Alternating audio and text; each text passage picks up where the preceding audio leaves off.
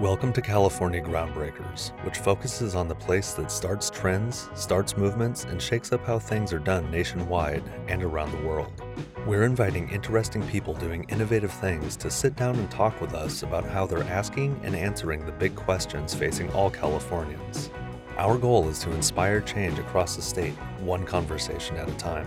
We've created a podcast series called This Changes Everything, which focuses on what California will look like in the post-pandemic future. We're talking with California Groundbreakers about how they see the Golden State changing for the better or for the worse, or still to be determined, as we move out of shutdown. If you like what you hear, please help us continue by making a podcast creation donation. Click on the Support Us link on our SoundCloud podcast page, or on the Donate tab of our website, californiagroundbreakers.org. After more than a year of closed campuses and online-only learning, California's higher education system has been completely changed in a way that will persist even after students head back to class in real life for the new school year.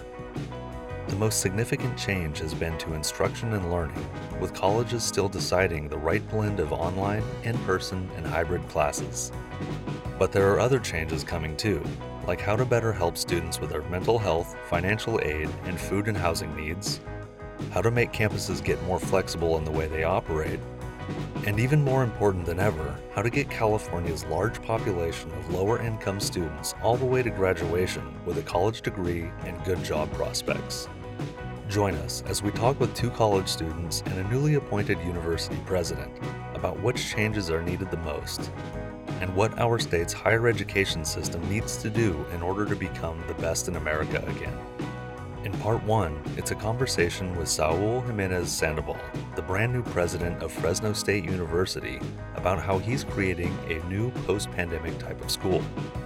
In part two, we talk with two college students, Stephen Codur, who just graduated from Reedley Community College, Josh Lewis, who will be a senior at UC Berkeley, about what students want for post-pandemic learning and what they're asking college leaders, the state legislators, and us Californians to do to make that happen. Hi everyone, my name is Vanessa Richardson. I'm Executive Director of California Groundbreakers, and thank you for tuning in today. So I'm going to take you back 60 years to the year 1960. That is when the state legislature passed a major groundbreaker called the Donahoe Act. This legislation included a 246-page report called A Master Plan for Higher Education in California. In this report were three defined missions for each of the state's higher education pillars. The University of California was now to admit the top 12.5% of high school graduates. The California State Universities would draw from the top third of remaining high school graduates. The other students could enroll in junior colleges, later renamed community colleges, to get associate degrees, and then graduates could apply for transfer to the four-year colleges. Around this time, the new California policy of no tuition was extended to all public colleges and universities statewide. Also, the master plan promoted state-funded student scholarships through a state agency created back in 1955 called the California Student Aid Commission. The master plan gained a lot of national attention because it combined access to higher education with affordability and choice, making college accessible to a lot more people. And there was funding for it. As part of passing the Donahoe Act, the California state government approved $1 billion in funding for higher education facilities. That's equivalent to about $10 billion today. Because of these actions, California's higher education system was soon considered the best in the country and an American dream for working-class students looking for a college degree, good career prospects, and setting the foundations for a solid future and quality of life. So, 60 years later, in 2020, the coronavirus forced our higher education institutions into triage mode, and it left students, especially lower-income students, with difficult decisions. But now that we're reopening up, how has this pandemic changed our view of higher education? How a college campus should operate, how students should learn, how much should a four-year degree cost to get, and who pays for it? And can this past year serve as a prompt for the state legislature, college leaders, students, and advocates to develop a vision, just like the Donahoe Act back in 1960, for the future of higher ed in California that could serve again as a model for the rest of the country?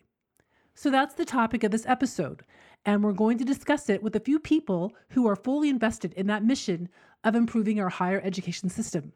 First, with the new president of a California university, and then in part two, with two students who attend California colleges and belong to organizations that advocate for students and getting them the education and amenities they need to graduate and succeed. So I'd like to welcome now Saul Jimenez Sandoval, the newly appointed president of Fresno State University. He takes over for Joseph Castro, who moved on earlier this year to become president of the entire California State University system.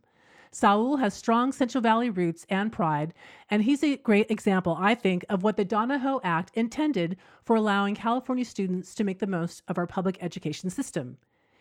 So he arrived in the Central Valley from Mexico when he was nearly 10 years old, and he worked at his father's small farm in Fowler, a town just down the road from Fresno. He graduated as an honor student from Fowler High School. Then he earned dual bachelor's degrees in history and Spanish at UC Irvine, and then a master's and doctorate in Spanish literatures at the same school. He came back to the Central Valley, and he taught at Fresno State for 15 years as a professor of Spanish and Portuguese. Then he became the school's vice president of academic affairs, and he officially got the top job as president just recently on May 19th. So congratulations, Saul, and thank you for coming on today. Thanks very much. I'm very pleased to be here. So you are officially brand new in this job, and in just a few months, a new school year is going to begin at Fresno State. What do you see, or what will you make the school year look like in terms of education? Hybrid, virtual, in person. What are classes and education overall going to look like at Fresno State? Right. So we're back face-to-face 75% in fall 2021, which means that the other 25% will be a combination of virtual, synchronous, asynchronous, and then also the traditional classes that we've always had online, which also include classes, that are embedded within the community through various, just majors that we have that need that element. So 75% face-to-face, and we really want to create or recreate what the university environment is all about. And the university environment is about the experience of being with each other. And it's about the experience of learning together and then coming up with solutions together as well. It's not just that we go to the university, we acquire knowledge, and then we leave with a piece of paper that says, we're certified. It's that we go to the university, and in interacting with each other in a very meaningful way, we learn about ourselves and each other. And we also learn about the world, and we learn about the possibilities of this world and how it is that my specific talents are going to fit into furthering our world in the future as well once I graduate.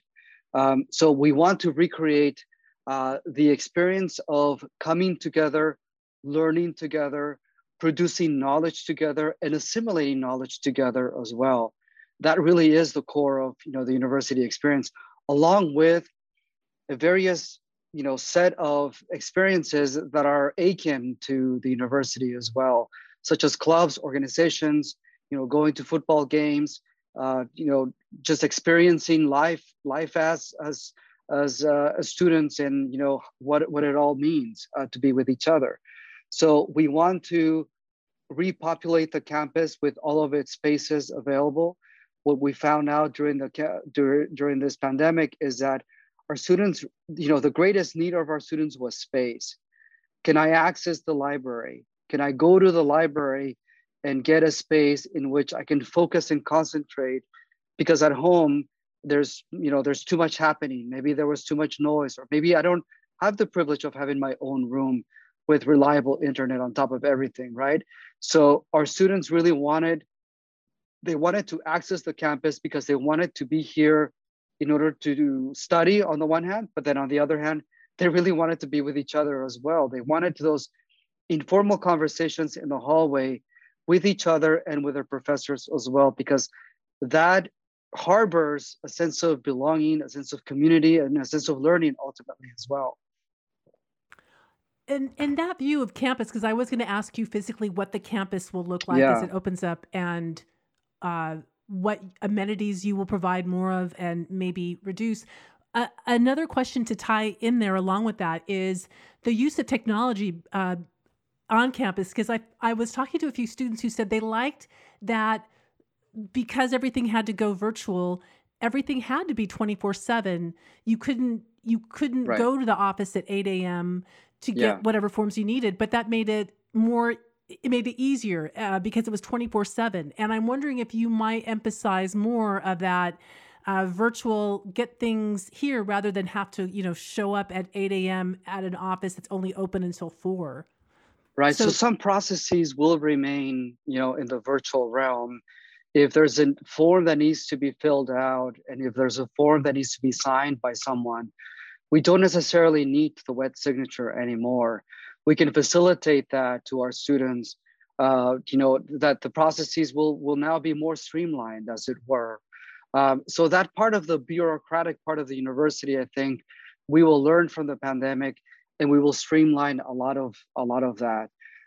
But the other part, of course, the part of being with each other, learning together, and then really moving together as a community, is the part that our students really missed a lot. And those, of course, those are the areas that we will focus and strengthen moving forward. one other question that I wanted to ask you about right up top is mental health Hmm. issues and care. Obviously, that was Yeah. such a big issue, especially for students. And I'm wondering again, like, what is the pandemic if informed you of the importance of mental health care and access to mental health needs? What do you think Fresno State will do differently going forward with helping students in that area? I think now more than ever, the campaign for mental health will be front and center. Whereas before we were, pretty consistent in letting our students know that we had a broad range of mental health services for them, and that we wanted them to make use of these.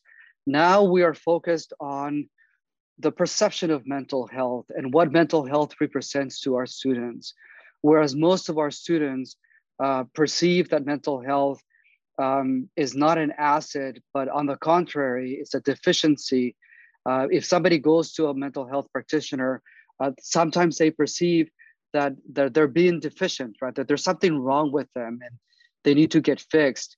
And it takes a lot to come to that realization, right? Of saying, I need to go in because I need fixing, right? We want to switch that around and really say, mental health is an opportunity that represents doors of your becoming fully with yourself. It's an opportunity to really see how you deal with issues, how you process anxiety, how you move forward through with issues or problems. And it's an opportunity to learn tools that you can then later on in life apply. And then these tools then will help you cope with all kinds of situations, whether they be personal or professional. So it's also a process of learning about yourself, and then of learning how it is that you fit into the greater world. And it's also a realization that we're not perfect, but what makes us so unique as human beings is that we try our best to improve each and every day in this process of becoming yourself, as you go along life.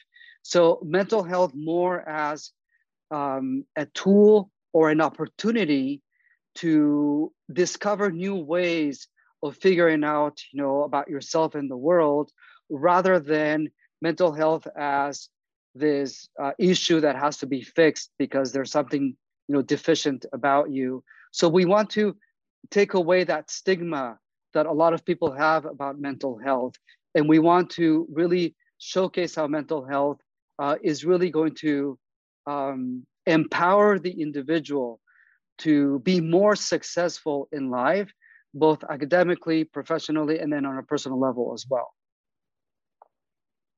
And even before the pandemic, as you know, there were so many stressors that college students, especially I feel like at the CSU level and community college level, they were dealing with. I mean, there's insecurity, food insecurity, right? Sure. And the cost of housing in general. Yeah. All these factors, even more so now. And I'm wondering now, when you're in your new position, obviously you have a lot to tackle, but those are big issues. Helping students get the amenities they need Yeah. along with the education. Right. So, what are you thinking about helping students with those? You know, getting food and housing and financial. Well, actually, I'm going to say financial aid for part B of this question, but Sure. yeah, just getting students through the day, and so that they their well being and they're a little more secure. Sure. So I'll tell you two examples that we have at Fresno State. Over the summer, um, actually over the spring semester, last semester, I saw that mental health was a big issue for our students.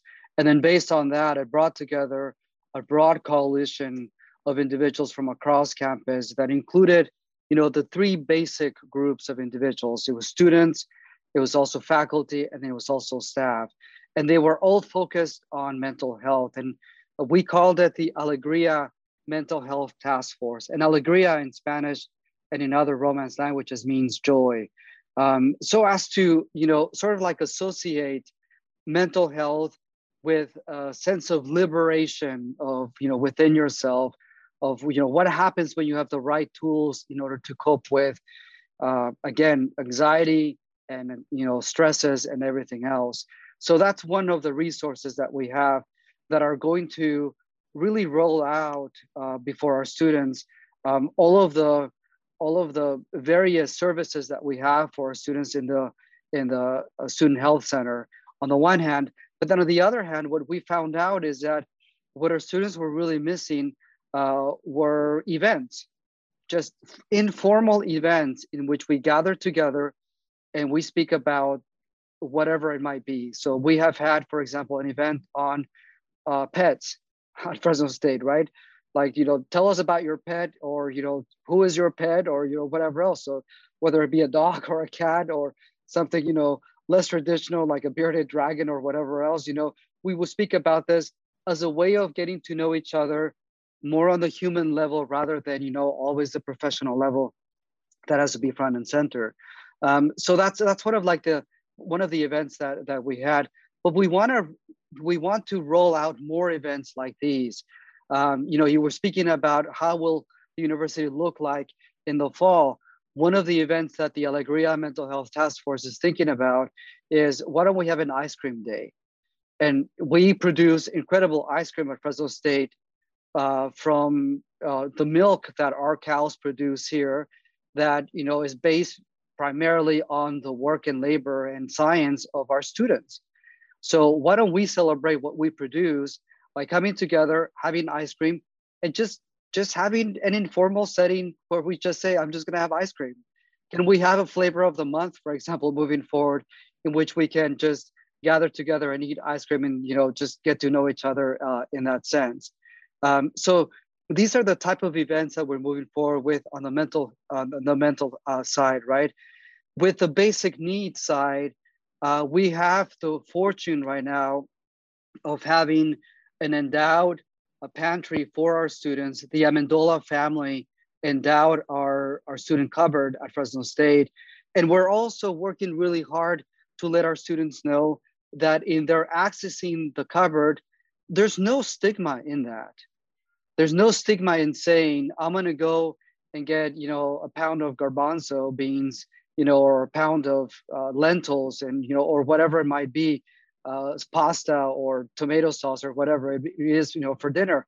There's absolutely no stigma in it. It is just a service that we provide to our students so that our students can then be able to thrive academically and socially at Fresno State, which is what it's all about.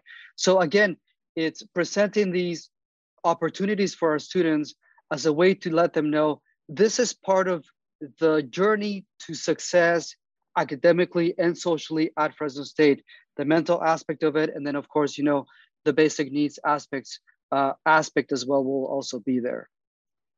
Okay, and to that part B question about financial aid, I Sure. I know a lot of it's um, discussed and legislated up at the top, state and federal level. But I'm wondering, what can CSUs do more to help students financially? Yeah, back, 40 years ago when the Pell Grant was first brought in, the Pell Grant used to cover about 70%, 70 to 80%, I can't remember the exact percentage of a student's education. Nowadays, it's dropped to about 40% of it. And that is very important for us within the CSU, considering that 73% of our students are Pell Grant recipients. That's a pretty sizable number at our university. So financial aid is absolutely an important and essential, I would say, a service to our students. And we're doing everything possible right now to let our students know that we will absolutely help them, and we will absolutely support them along the way. We have been fortunate that the federal government has given us grants to our students, and we gave out, for example, $16.4 million about 8 months ago. We just gave out $25 million right after spring break in spring 2021. We are poised to give $23 million in fall of 2021 and $23 million in spring of 2022 to our students in an equitable way, meaning that we know that we have students who are great need, but not all the money is going to be focused on these students with the great need. We also know that we have a pretty good chunk of students in the middle that are not neither great need nor are they very well off. So these middle ground students will also receive a pretty sizable amount of money for fall and for the spring moving forward as well. And this is done primarily at Fresno State as an encouragement to our students to finish their education, but also to let them know that we're aware of the needs that they have. And these grants will not form part of their package of financial aid. It will go beyond the package of financial aid that they will traditionally receive at Fresno State. So now thinking about students in high school who are looking at colleges and where to apply, what they want to do, when I was researching this topic, I came across something that was, I guess, shocking to me. Maybe it shouldn't be, but in a public policy Institute of California, they had a report saying most California ninth graders won't obtain a bachelor's degree. I guess it's in the next few years. So that means that many don't have one now. Mm-hmm. So what do we need to do to make that happen? I know that's such a big task, but I feel like there's a lot of people who individually just, what can I do? What can I help? How can I help change that? Is there something that individuals who aren't state legislators or college administrators do to move that needle? So we have seen a decrease in the amount of applications to Fresno State over the past 2 or 3 years, actually. And so this has been under our radar for quite some time. It's been concerning because using data from the Fresno Regional Data Sharing Collaborative, Fresno State did a pretty intensive research, and we put through the National Student Clearinghouse a request for the last 4 years, for the last 4 classes of Fresno Unified graduating classes. So from 2017 through 2020. And over this period of time, then we learned that there has been a decrease in Fresno State enrollment. For example, with 25% of the graduating class of 2018 enrolled at Fresno State, compared to only 18% enrolled in the 2020 graduating class. So from 25% in 2018, we went down to 18% in 2020, which is very concerning to us at Fresno State and also within the community colleges, because this also impacted the community college in a pretty dramatic way. And that's important to Fresno State and to the region, because right now about 45% of all of our incoming class is a transfer students.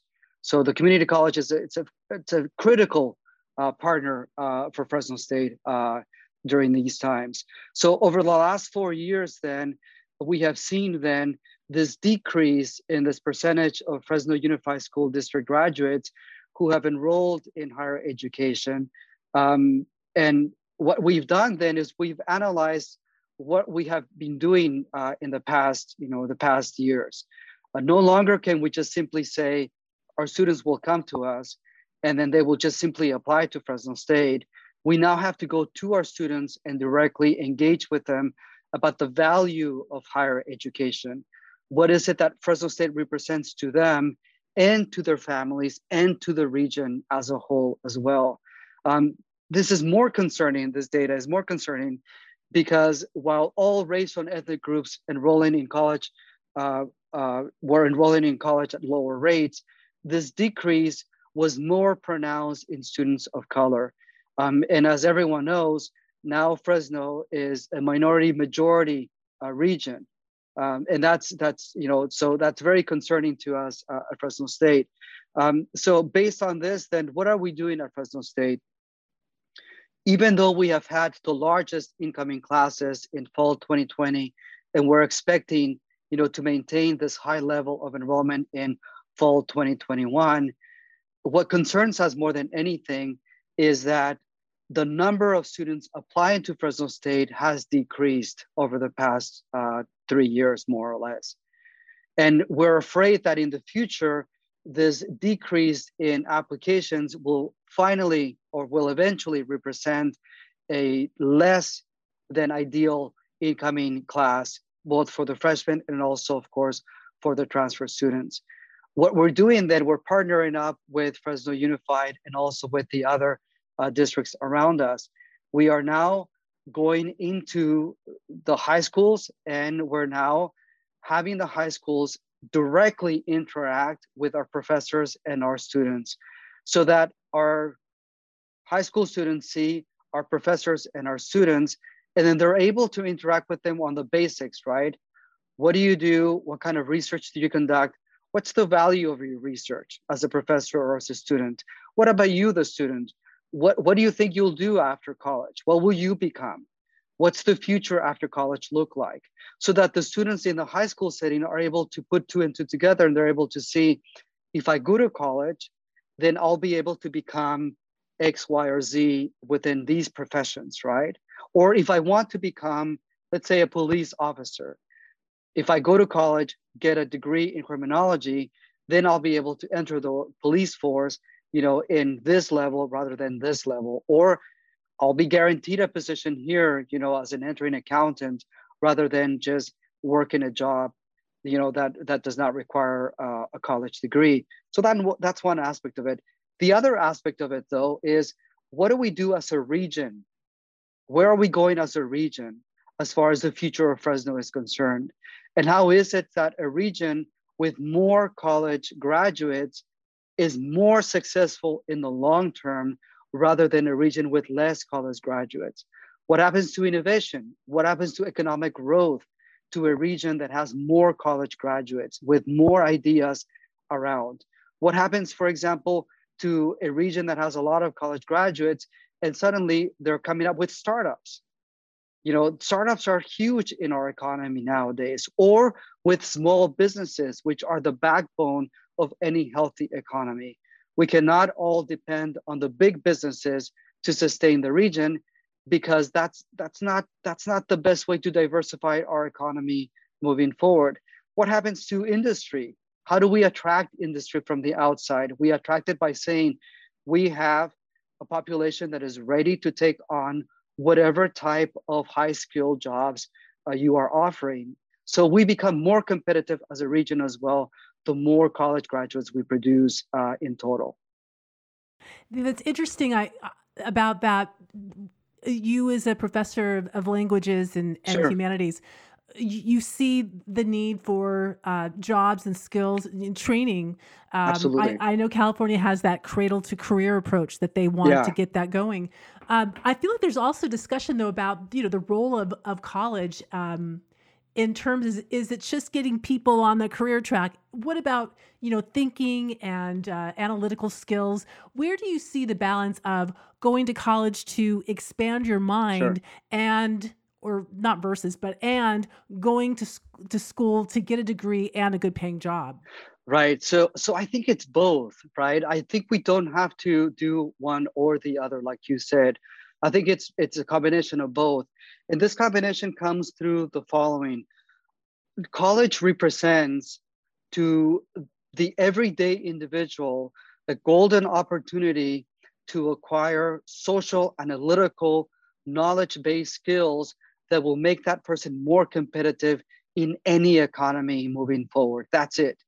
Whatever you learn in college, whatever knowledge you acquire, whatever experiences are under your belt, through your interaction or participation in a club, for example, if you become the secretary or the vice president or the president of a club, how does that transfer over directly into the future possibilities of your becoming a manager within your own field, or having aspirations in the future once you enter that entry level job, and then moving forward and skilling up in your job. So college provides you with a set of tools that allow you to visualize creativity beyond the box, creativity beyond the everyday, so that you're able to say to yourself, I'm at a entry level job right now, that's right, but in 2 or 3 years I'm going to be up here, and then after that I'm going to be right up here, et cetera, et cetera.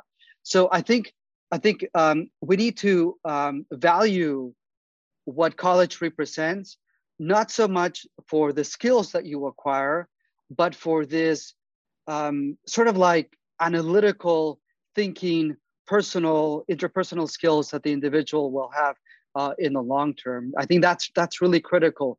We as human beings are successful based on knowledge. Absolutely, I have to know what I'm talking about, when I talk about budgets, but at the same time, I have to have those interpersonal skills that transfer over to communication skills, to team building skills, to visualizing the future, right? And being able to articulate this future with my team as well.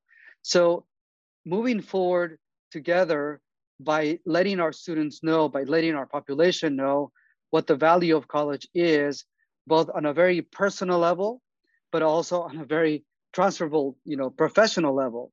I'm going there for both, not just for one. So on that note about, running a college is kind of like running a business, a startup. Sure. You have a budget and you have a business plan.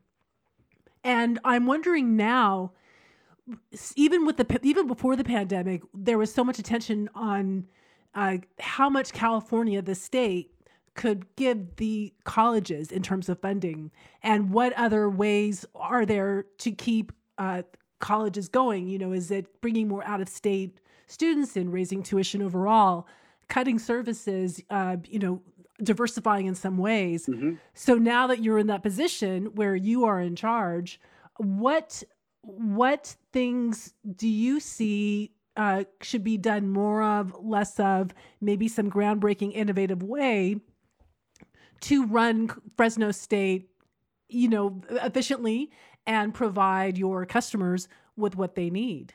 Sure. And I'll talk to, your first set of the question was, college is a business. We run like a business, and we do run like a business in the sense that businesses are always adapting, they're always innovating, they're always cutting edge. A successful business will not say the following: I have a successful product and now I'm done with it. Because from now on, the customers will buy this successful product, for the next 20, 30, 40, 50 years. That never happens. Any successful business out there will have one successful product, and immediately they will say, what is our next iteration? What is the next successful product that we will have, so that we can re-engage the clientele in the future? And how can we diversify our products so that we can create an ecosystem in which the brand name has credibility? It has credibility not on the short term, but on the long term as well. The same thing happens with the university. The university teaches skills, but it teaches skills that have to be updated, up-to-date skills, and also teaches skills that have to be visualizing the future continuously. So what do we do about innovation at Fresno State that is so important? How do we envision the future right now in a way that is not siloed? How do we say, for example, we are known for our agriculture, the Jordan College of Agricultural Sciences and Technology, right? How do we branch out and partner in synergistic ways with Lyles College of Engineering? Because engineering and agriculture have always gone together.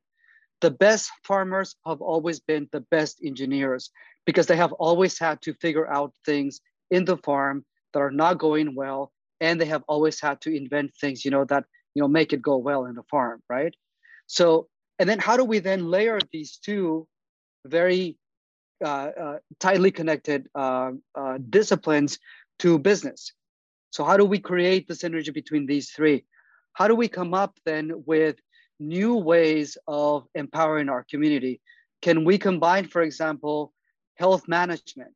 So health and human services on the one hand, on the other side, the management aspect of it that we find in the business world. How do we come up with a way that we can empower our criminology students who are going into the police force with a certificate of empathy by coming up with, classes in art and classes in the humanities?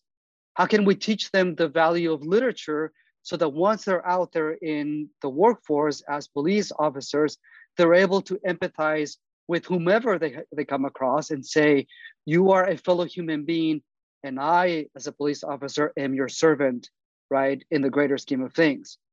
So how can we innovate in a way that we break down the silos that our disciplines have created over the years and really perceive knowledge as a holistic approach to becoming a professional in our lives? So last question for you is advice you would give to students, high school juniors and seniors, starting in August, September, and their parents who are thinking about where to apply for college, especially those who may have similar backgrounds to you from the Central Valley, finances, especially Sure. with pandemic, or just, what advice would you give to them based on when you were a young student looking at high school and, what the future would hold?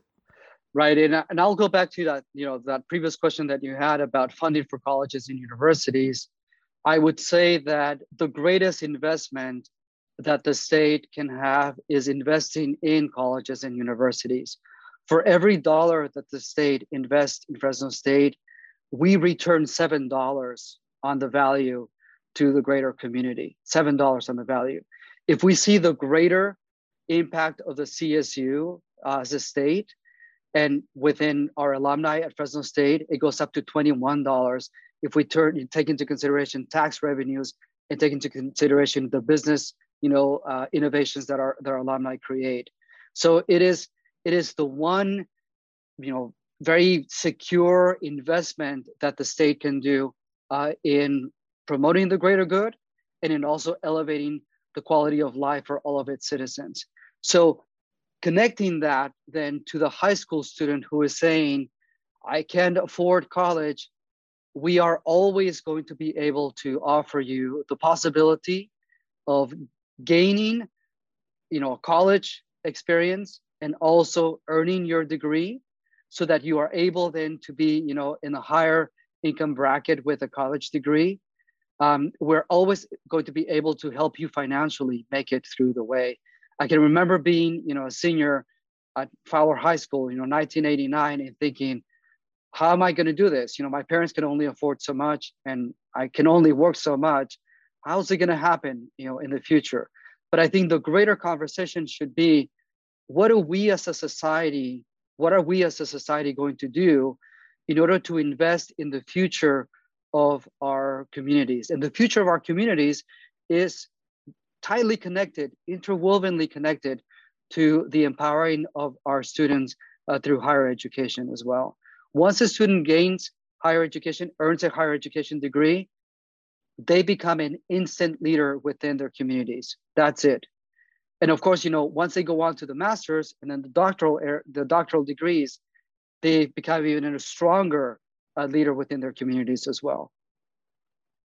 Well, President Saul Jimenez Sandoval, congratulations. Thank you so much. And good luck with the upcoming school year, and go Bulldogs. Go Dogs, indeed. And I'm confident about our fall 2021, because I know that our students, will return to campus. We'll have this incredible synergy between students, faculty, and staff. And ultimately, once the students graduate, it's a direct, positive impact on our community. So that really is what drives me all the time. Well, that's wonderful to hear. Congratulations again. Good luck. And thanks for joining us. Thanks for the opportunity. Hi, this is Caleb Clark, executive producer of California Groundbreakers podcasts. We're working on more episodes of This Changes Everything, literally as I speak, but putting them together takes a fair amount of time and money. If you like what you're hearing in this episode and you want to hear more of them, you can help us in 2 ways. First, consider being a Groundbreaker supporter right now by making a podcast creation donation. Click on the Support California Groundbreakers box on the right-hand side of our podcast page on SoundCloud. That's at soundcloud.com/California Groundbreakers, or click on the Donate tab of our homepage of our website at californiagroundbreakers.org.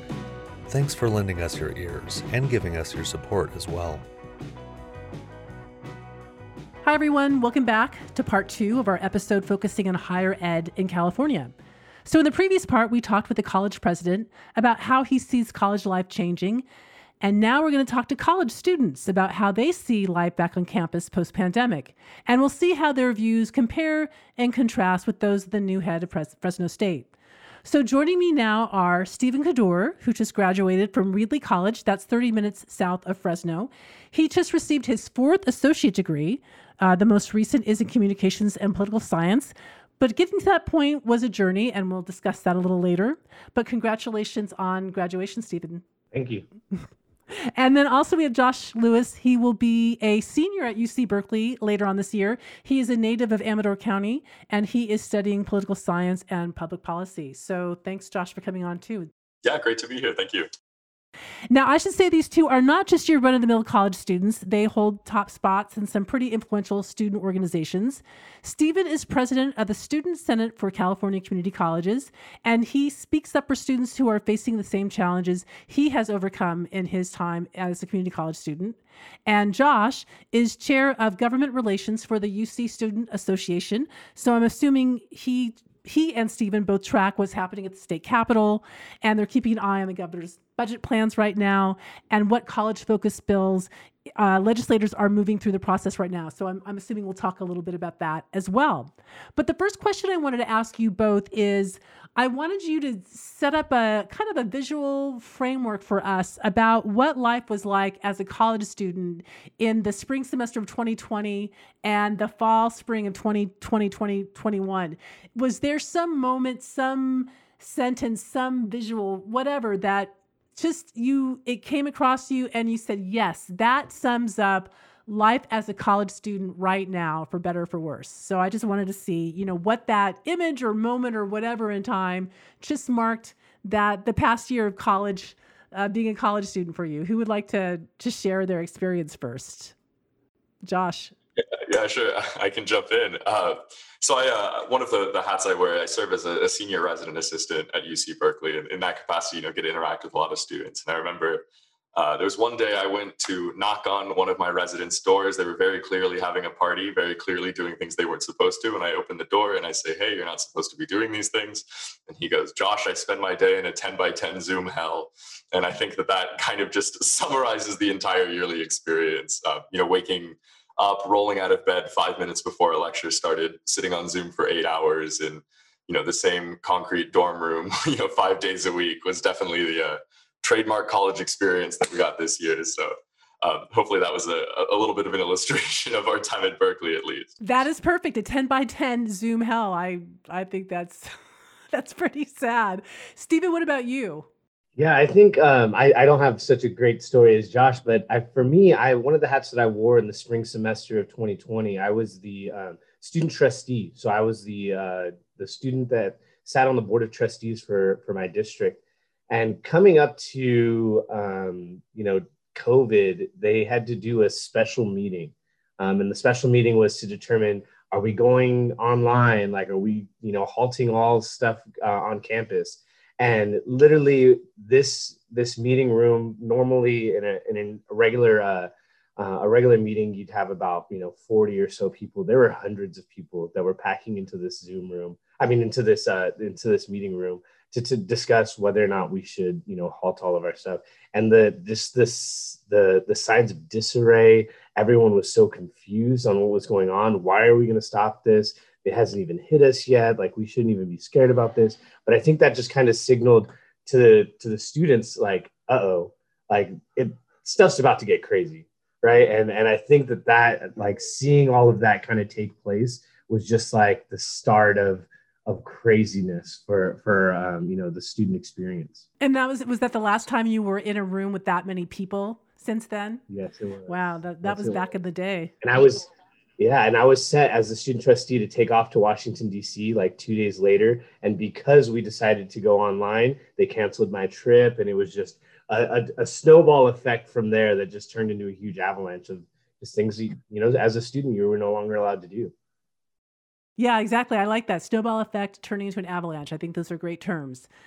So talking about virtual, I wanted to ask you both about virtual learning, because I'm assuming you did most, if not all, of your past year and a half of classes online. And I was wondering if it was a Zoom hell, or were there any pros or advantages about it, especially now as we're looking at a new school year, and virtual may still be part of the education process. What's your advice for educators, administrators who are looking at how much of a role virtual learning should play, and your advice for using virtual learning versus face-to-face, based on your own experiences? What advice do you have? Stephen, I'm going to start with you. Yeah, thank you. This transition to online learning was definitely a blessing and a curse for some people, right? Not all students can actually thrive in a virtual environment. I'm one of those students. I need the face-to-face. I'm a very outgoing person, and I need that. But I also have two jobs. I have a family, and the transition to online learning actually kind of helped me, because I was able to, do work at my own pace. And I think for a lot of students, that's kind of what happened. A lot of students needed that virtual experience, because we're fighting for this thing in community college right now, like an online pathway to a degree, so that someone can come in and take a whole pathway, a whole associate's degree, and take all of those classes online, because a lot of our students are part-time students, because that's the only way that they can go to school. So I mean, my advice to the educators out there is, try and learn.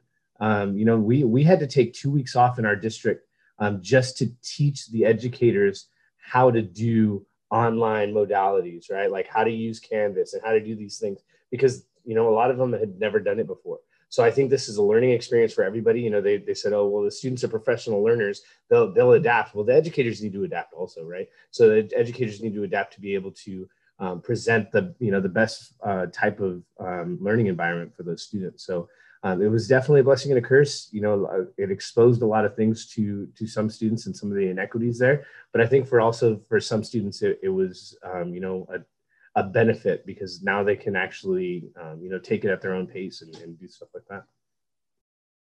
Oh, that's interesting. Yeah, Josh, what did you experience, and what's your advice on virtual learning?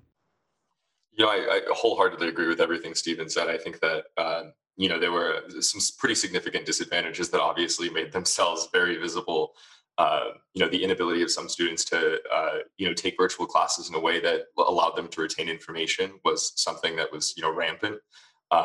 Personally, I struggled a lot, similarly to Stephen. Sitting in front of a computer, it's hard to pay attention, let alone once you're paying attention, retain anything that you're hearing. But I mean, on a broader policy scope, though, I think we have to identify that virtual learning has very real advantages for especially disadvantaged communities at our institutions. Things like asynchronous instruction are made possible by lecturers or faculty pre-recording lectures and making those available to students. The ability of students to take classes from different time zones means that education is inherently becoming more accessible. So I think, one piece of advice that I'd give to educators is embrace that aspect of virtual learning, embrace the flexibility, embrace the kind of equity bridging that it can bring. But on the flip side of that, I think that educators should also be embracing a lot of these challenges that virtual learning brought. Things like broadband connectivity were made incredibly visible by the fact that everyone was on Zoom all day. And our educators are so frequently some of our fiercest advocates in all levels of education, and I really think that something amazing that I would just want to hype up and encourage as much as possible is those legislators staying on the forefront of this and really combating the negatives that have come with virtual learning and really embracing those positives and taking us forward in a more flexible, equitable way. I have a few questions for you about financial issues, and I guess the cost of getting a degree during a time when you are not on campus and when you are doing virtual learning. I felt like I was reading so many articles nationwide about students and their parents asking, why are you still charging us, full freight or nearly when we're not on campus? And I didn't really keep track of how much, or if at all, UCs were cutting the tuition for the past year, or withdrawing, sending back fees or what have you. But it did seem like there was still a lot of dissatisfaction about, I'm spending all this money for college in general, and now especially this year, I just feel like the value of a diploma is it's different, and it's not the same. Going forward, I'm wondering again, for you have been in this, and what is the value of a college education now going forward since things had changed? And what are your thoughts about pricing for college and getting a degree? Has it changed in any way in the past 14 months since the pandemic started? And Josh, I'm going to start with you on this one. Sure.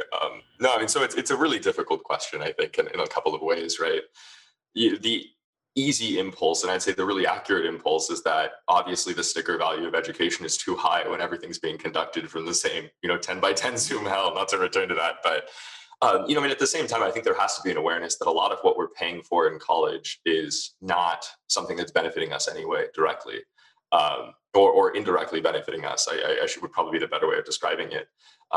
UC Berkeley, I'm involved in our campus student advocacy spaces there. And a big conversation we were having right at the start of the pandemic was why we weren't canceling student fees, not tuition, but the things that are specifically relevant to on-campus life and on-campus services, things like the gym or, residential access to dorms that were closed. And, the answer that we got from repeatedly was that, a lot of these fees are going towards A, paying down debt on buildings and capital improvements that were made, and B, paying people's salaries.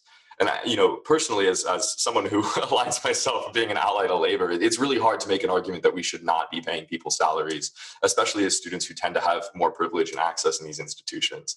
But I mean, at the same time, I think that, there is a very clear obligation of administrators to try to cut down some of that excess financial bloat that's being levied onto students, especially considering the incredible increases in cost of attendance that we've seen in just the past few years, let alone just in the past few months, exacerbated by the pandemic. So, a proactive effort to combat rising costs of attendance, I think, is really where our attention should lie, and making sure that we're still, supporting our, community members at UC, at CSU, at CCC that aren't students. I'd say it was kind of the short soapbox that I'd give on it, but yeah. And Stephen, what about you?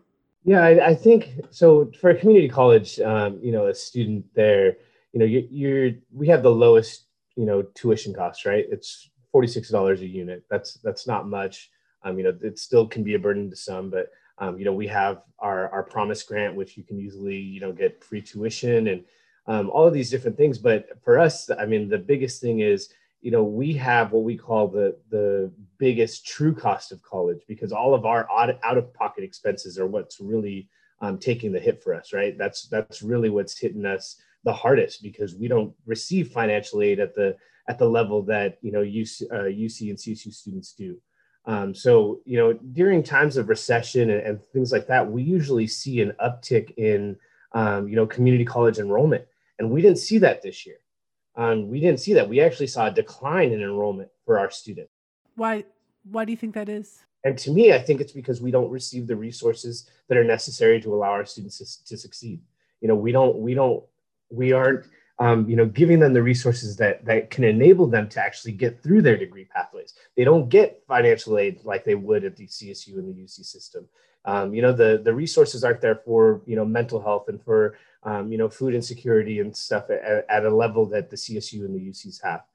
So I think that's one of the things. And I think also it's the students saying, why would I go to college right now when things are so different?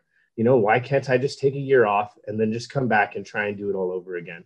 And to me, as a student that's gone out of the community college system and back in 3 different times, it's so much harder to come back. So that's not where we want to have our students, right? Leaving our system, because it's going to be that much harder to get them back in. I think that's why there's so much, money coming from the budget to try and, do outreach for getting those students that did leave to come back. Because if we don't get them back now, who knows when we might get them back. That I think that's, something to definitely weigh in on. Yeah, and I wanted to ask you a little more about that because, as we talked about at the top, you had gotten a few associate degrees, but it took a long time. You are 30 years old right now. You're 30 or so you took a few years off. And there was a really good article, and you were in a lot of that story, I think last month on Cal Matters about Pell Grants and financial aid for students. And I read that even though California's financial aid grant is among the most generous in the country, the Cal Grant leaves out hundreds of thousands of students each year who are older and who took more than a year to get to college after finishing high school. And that's a lot of students in California. So I'm assuming, Stephen, you were one of those students. And I was wondering, what you see going on in terms of thoughts and proposed and changes to federal aid, but also, California student aid. What do you think should be done? What can be done and what should be done? Yeah, that's actually a really great question. The student associations from all 3 platforms have kind of joined together into a coalition that we call the Fixed Financial Aid Coalition, because we do see a huge need to reform our financial aid system. Right now, I'm speaking from the community college perspective, only 5% of our students receive a Cal Grant. And that's crazy. When we have 2.1 million students, only 5% of those are actually receiving a Cal Grant.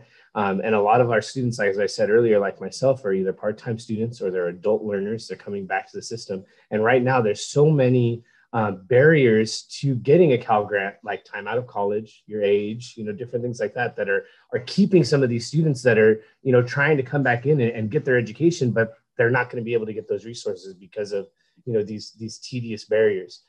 So we've formed a Fixed Financial Aid Coalition to try and fix financial aid. It's we've sponsored legislation, AB 1456, to really try and eliminate those barriers and to maximize the amount of those grants to get into the hands of students. We also have teamed up together to do what we call doubling the Pell Grant, because the Pell Grant, over the years has not gone up with the rise of, inflation and all of these other things that, should have adjusted to, what we're receiving as a Pell Grant, but we're getting pennies on the dollar to what was received back in the day. And, you have, all of these older heads that are saying, well, when I was in college, I was able to get through. Well, yeah, you also received a lot more resources compared to what we're receiving right now.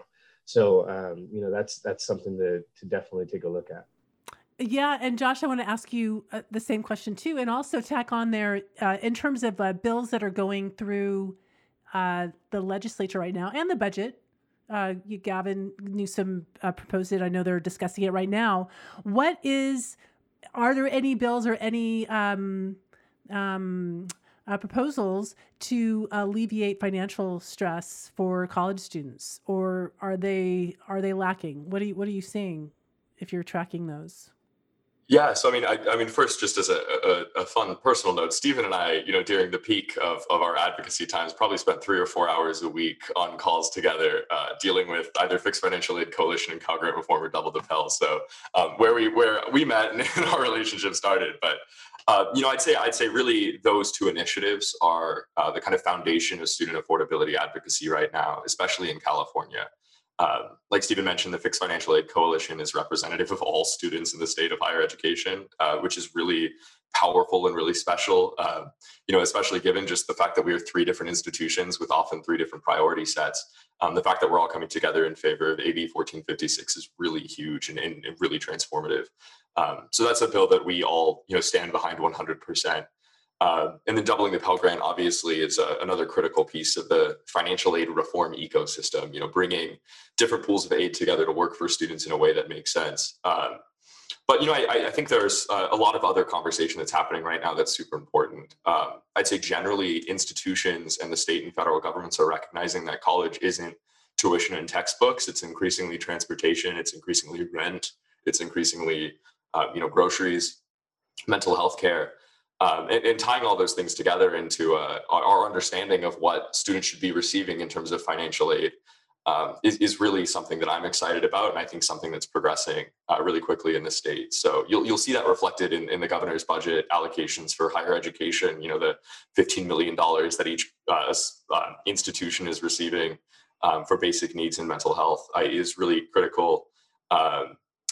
Recent investments that the legislature has announced into financial aid reform, expanding the middle class scholarship, expanding competitive Cal Grant, are all investments that are just so important right now to ensuring that the price tag of college is what it actually is and can actually be paid for. So speaking of financial issues, I did want to ask about the economy and job prospects for you and your peers when you are leaving your final year of college and what the outlook looks like. Because it just seems kind of a tumultuous time economy-wise, and especially if you're a new graduate with a degree, it's not the best time to look for a job. I'm just wondering, what's the mood with you and your peers about job prospects, and are your respective colleges helping, especially now, in getting students more set for better career prospects, or should they be doing more? And if so, what do you think they should be doing if they haven't been doing it yet? Stephen. Yeah, I can definitely start. I think you nailed it right there, right? I think as a student, we are feeling a lot more nervous because now we have this degree, but what does the job market look like? For myself, I'm actually an educator, so I'm a PE teacher right now. I recently was actually laid off because I tore my ACL and I can no longer go on campus. And they said, you know what, we have no more work for you. If you can't come to campus, there's no more work. So I was planning on transferring, but it doesn't look like I'll be able to transfer because I'm not going to have the resources to be able to put myself through school for the next semester. So it looks like at least for a semester, I'm going to have to go out and try and find work, because if I did go to school, especially at the community college, I received a emergency grant as a community college student. As a part-time student, I got $175. That doesn't even take care of one PG&E bill for a month, and I got that for a semester. And the thing is, as a part-time student, I don't have part-time needs. I'm still, having the same needs as the student next to me. But, trying to enter this job market, we don't know exactly what we're going to be able to have. And, the good thing about community colleges, we've entered into this thing we call guided pathways. And each pathway is now linked with a career counselor, with someone that's going to have the ins and outs on internships for the specific pathway. So I know that's definitely going to help the future students, but, as that gets ingrained into the institution, that'll definitely be there to help. But for those students that are graduating now and haven't been able to, really take advantage of that, what is actually out there for us? I guess we're going to find out.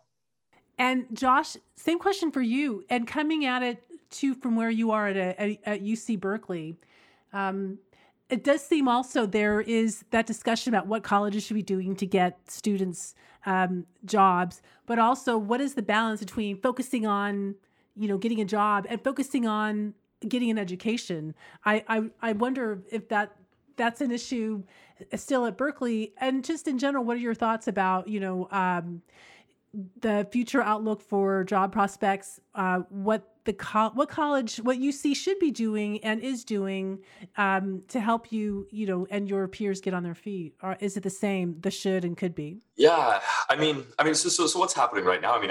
I think there's a very real tonal shift that has happened.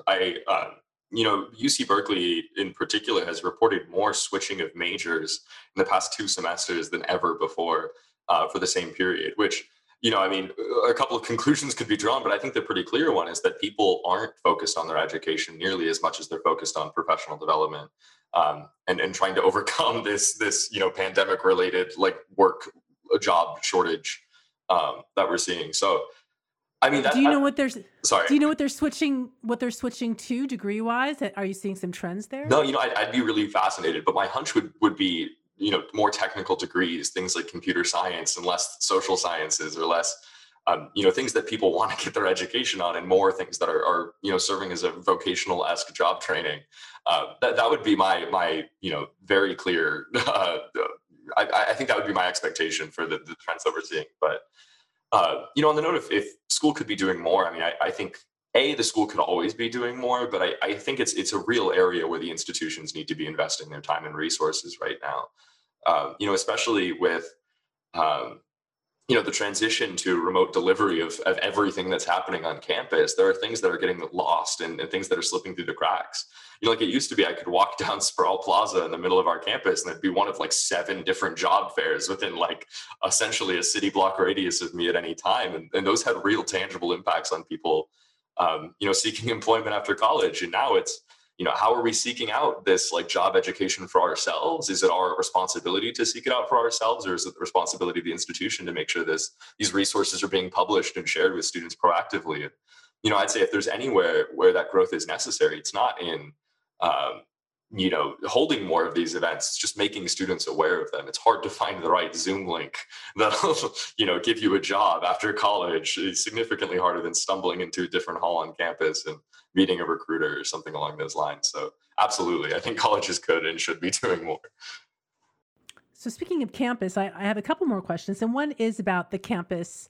I'm going to start with you on this question, Josh, since you are going back to campus. But Stephen, I want your input too about what should a physical campus of a school look like? The schools that you attended or are attending right now, what should it offer more of? What should it cut back on because maybe it's not as important now than as it was before in the before times?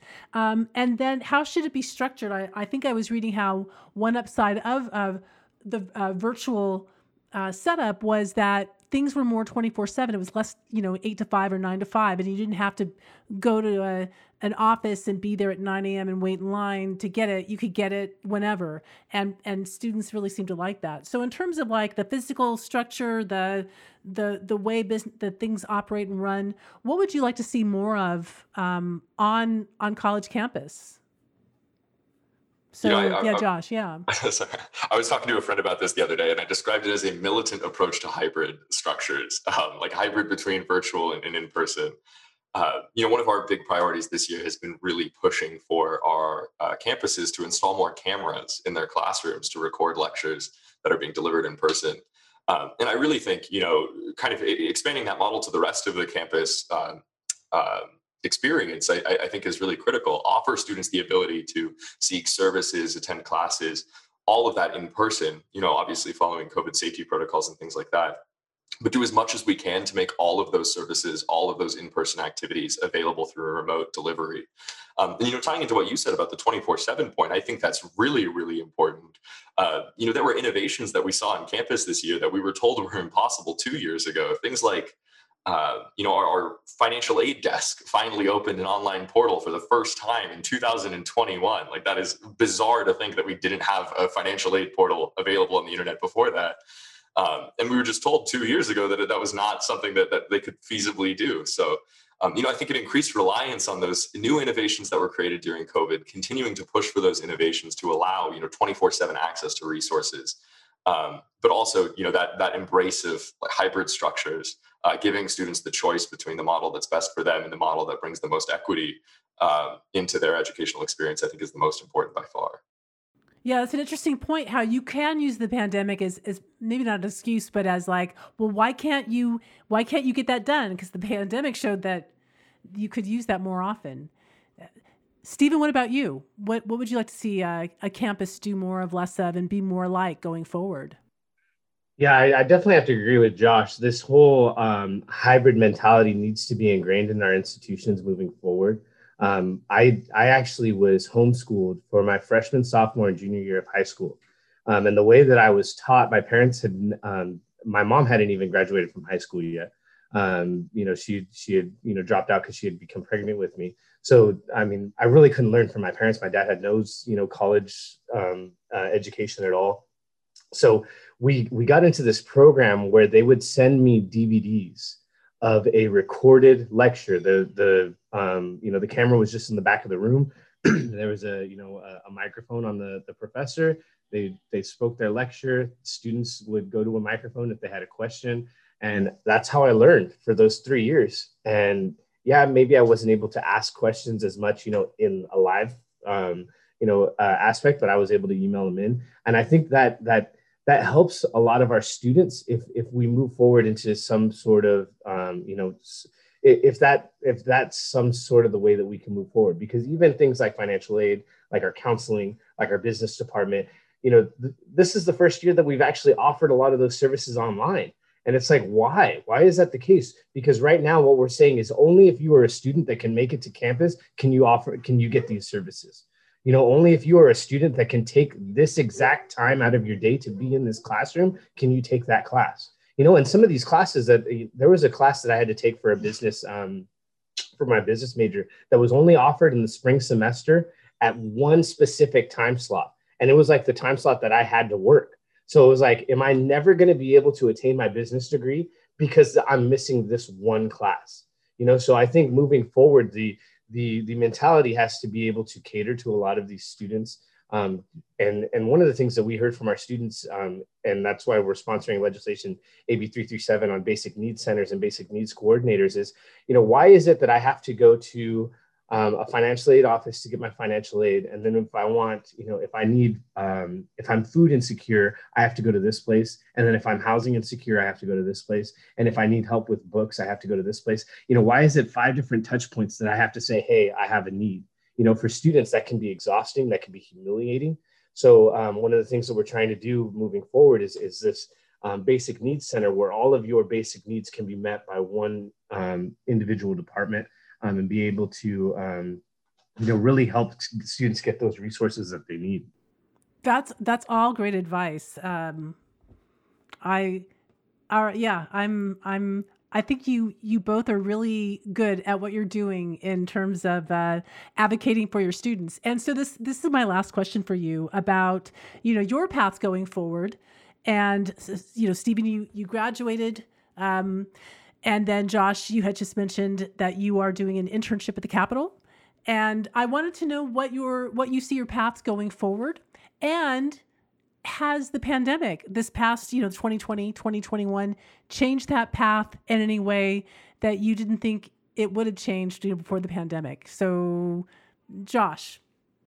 Yeah, I mean, that's the $1 million question, right? I wish I had a definitive answer for what my path was for the next few years, let alone long term. But I think I was getting to a point, probably February, January of this year where I was just tired, right? Like it's just hard to be someone doing advocacy right now. I mean, beside the personal challenges, just we're taking L's left and right because of the challenges that everyone's facing, but it's demoralizing and it's hard work. But I mean, I think the past few months have really kind of illustrated to me that I can't give up in advocacy work. And it's something that I really want to stay involved in just because of, a lot of the problems that we're facing. I don't know how anyone could be quiet right now, but I think more long-term on like a professional level, the pandemic has really shown me that we just don't have answers to things. I think when I was picking a major, I wanted to, do good work and be involved in change making.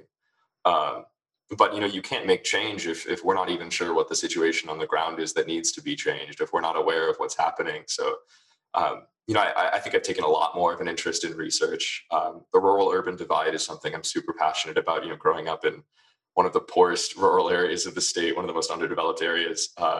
and seeing me and a couple of my friends go to 4-year colleges, it's a pretty rare thing. So I think I'm really interested in doing research, potentially seeking a PhD on higher education policy and how we can, bridge some of these really long historical gaps that we just don't have answers on. Stephen, what about you? Thoughts about your future and the post-pandemic future? The pandemic really has changed my view on what I wanted to do. So I've always been an educator. I've worked for the Boys and Girls Club, the after school program, as a PE teacher. So I've been molding young minds K through 12 for quite some time. This past year, I was able to enroll my mom into community college for the first time. So she's getting her community college degree. My younger siblings are now of college age. And because of the pandemic, I was able to be in so many different places at one time advocating because of my student experience. I've experienced so many barriers. When I came into the community college system, I slept on couches. I, used the food pantry. I didn't have technology, all of these different things. So now I'm able to, through Zoom, be able to advocate to eliminate these barriers for some of the students that are coming after me, like my mom, like my little sister, and be able to try and affect change. I'm sitting on a task force right now that's looking at police reform within our community college systems. Because of the whole calling on racial equity, and being able to provide my student experience and that being taken, really, being sought after because I am a student and I have experienced these things and being able to utilize that to affect change. So I'm looking into continuing on with advocacy for, community college and with higher education moving forward. This summer, hopefully I'll either do an internship or actually be one of the first hired on staff for the Student Senate. We're hiring on staff coming up in this next year and trying to really, call back on getting resources into the hands of these students. So, that's where I'm looking into and transferring within the next year after being able to, support myself because, I'm one of those students that needs the resources too. Are you looking to go to a state or a UC after this? Yeah, so I'm calling on the issue of transfer. I've been working on AB 928, which is dealing with some transfer issues because for myself, I applied for a couple UCs and I didn't get in. And to me, it's like, I thought I had everything going for me. I'm the president of this, organization. I have a great GPA, why wouldn't I be able to get in? What are the other struggles that students are experiencing like myself? Because there was one specific college that I wanted to go to. I didn't get into that. So I'm, taking a step back and going to reapply in the spring and maybe, readjust and reevaluate my application process. But to me, it's like, man, if I thought I had everything going for me, what about a student that maybe didn't have it all together, but they're still missing out and now they're not going to be able to transfer in? What kind of a deficit does that leave them in? So I'm looking into some of that stuff right now also. And I'm planning on applying to UC Davis and to Fresno State in the spring. Well, Stephen and Josh, I have to say you two are badass college students, and I'm really impressed as a Gen Xer. I'm very impressed by what you're doing, and I know this will not be the last I hear or read about you two. So congratulations on your efforts. Congratulations on graduating, Stephen. And thank you very much for taking the time out of a very busy schedule to spending time in a little Zoom. Hopefully it wasn't Zoom hell with me, but taking the time to talk on Zoom. Yeah, absolutely. Not a Zoom hell at all. Thank you so much, Vanessa. Thank you so much for having us. You've been listening to California Groundbreakers, This Changes Everything, Episode 11, which was recorded on June 1st and June 2nd of 2021. Thanks to President Saul Jimenez Sandoval of Fresno State, Stephen Kodor of Reedley College, and Josh Lewis of UC Berkeley for talking with us. Thanks to Nate Graham and Caleb Clark for recording and producing this podcast. And of course, thanks to you for listening. If you find our podcast worth listening to in these topsy-turvy times, please make a donation and support our efforts to produce informative and inspiring conversations about what Californians should expect in the post-pandemic future. You can do that, as well as keep tabs on upcoming podcast episodes, events, and other information about us by going to our website, californiagroundbreakers.org.